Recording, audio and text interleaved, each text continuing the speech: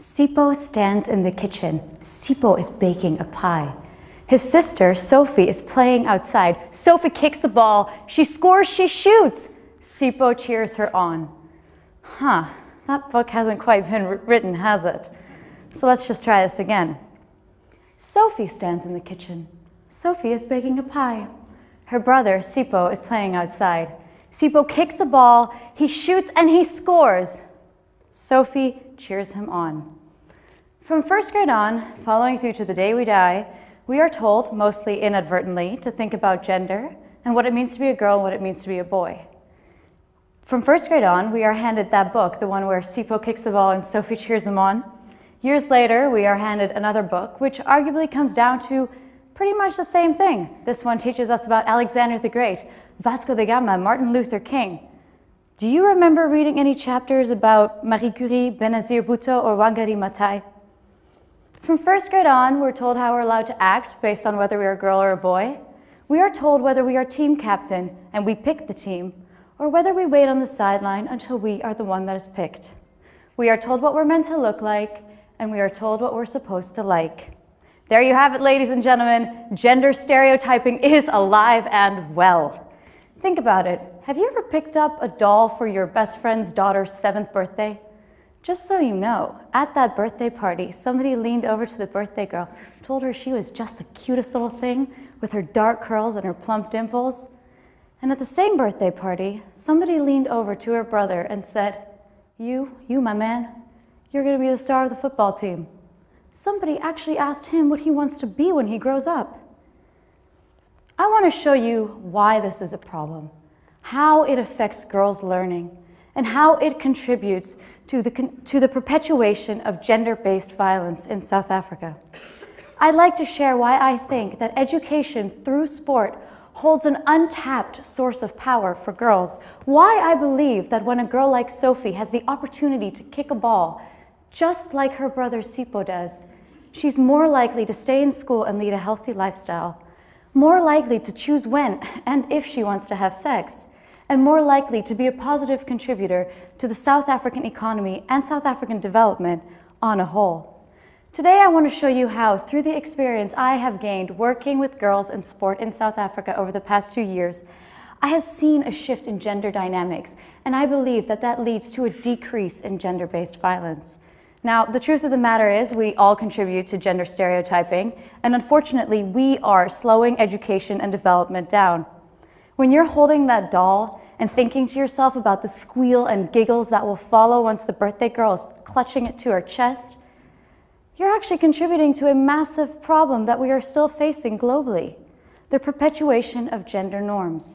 And within South Africa's largely patriarchal society, these gender norms contribute to the consistent violence. You, at the moment that you're buying that gift, you are so much more than somebody stopping by at a birthday party.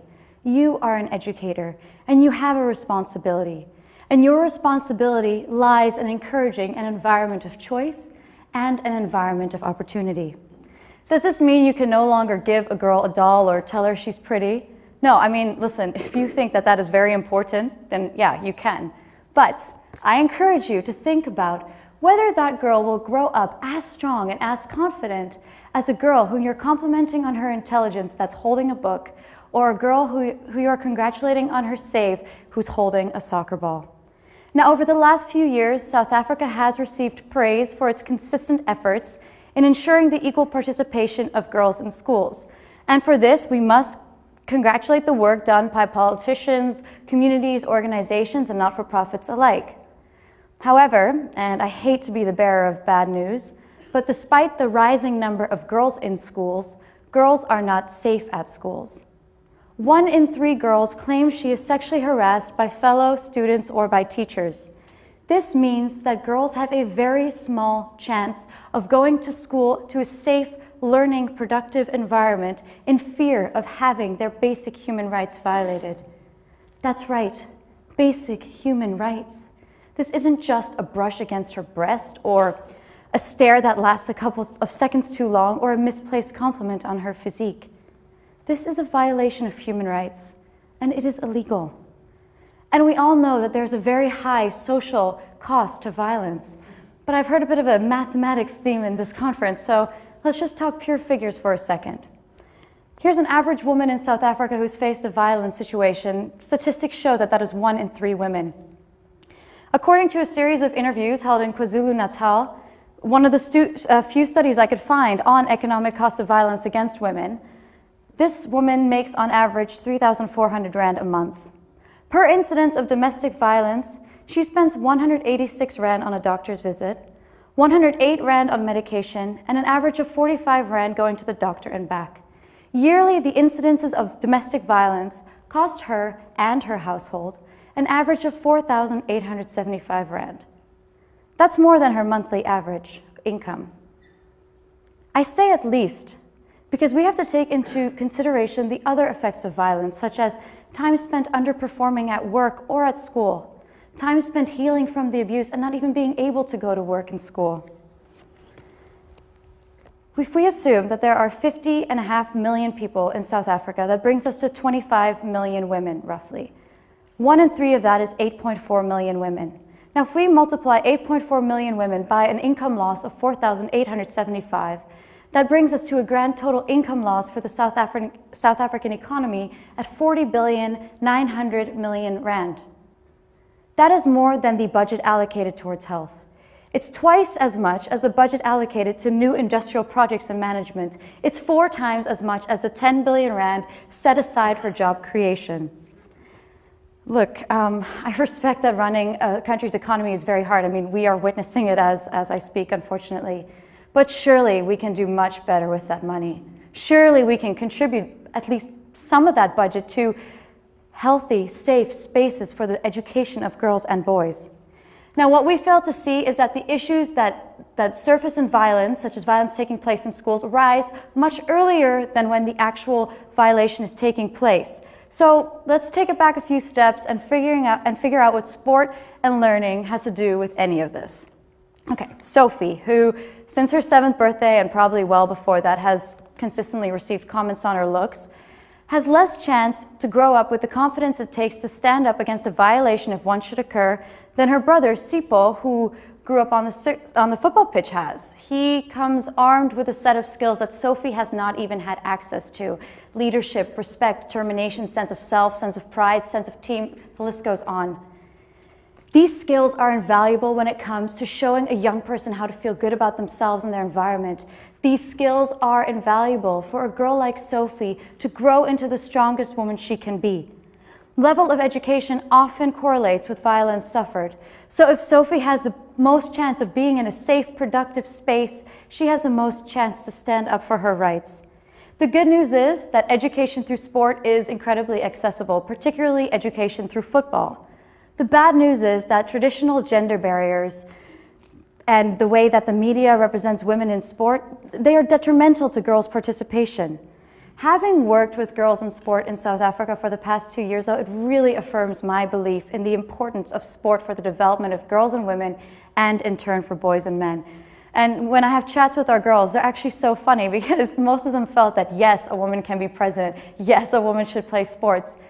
And only half thought that men could do domestic tasks. So clearly we've got some work to do when it comes to gender roles and gender stereotyping.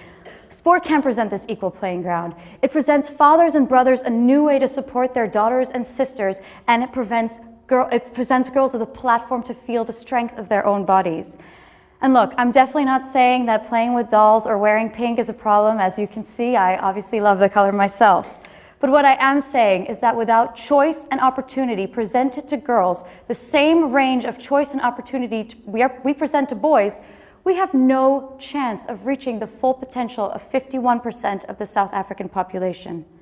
Without encouraging Sophie to kick a ball and to kick it hard and fast, we are not doing our girls justice. You might think that the development of girls and women is a feminist idea. You know what? It is, and that's a good thing.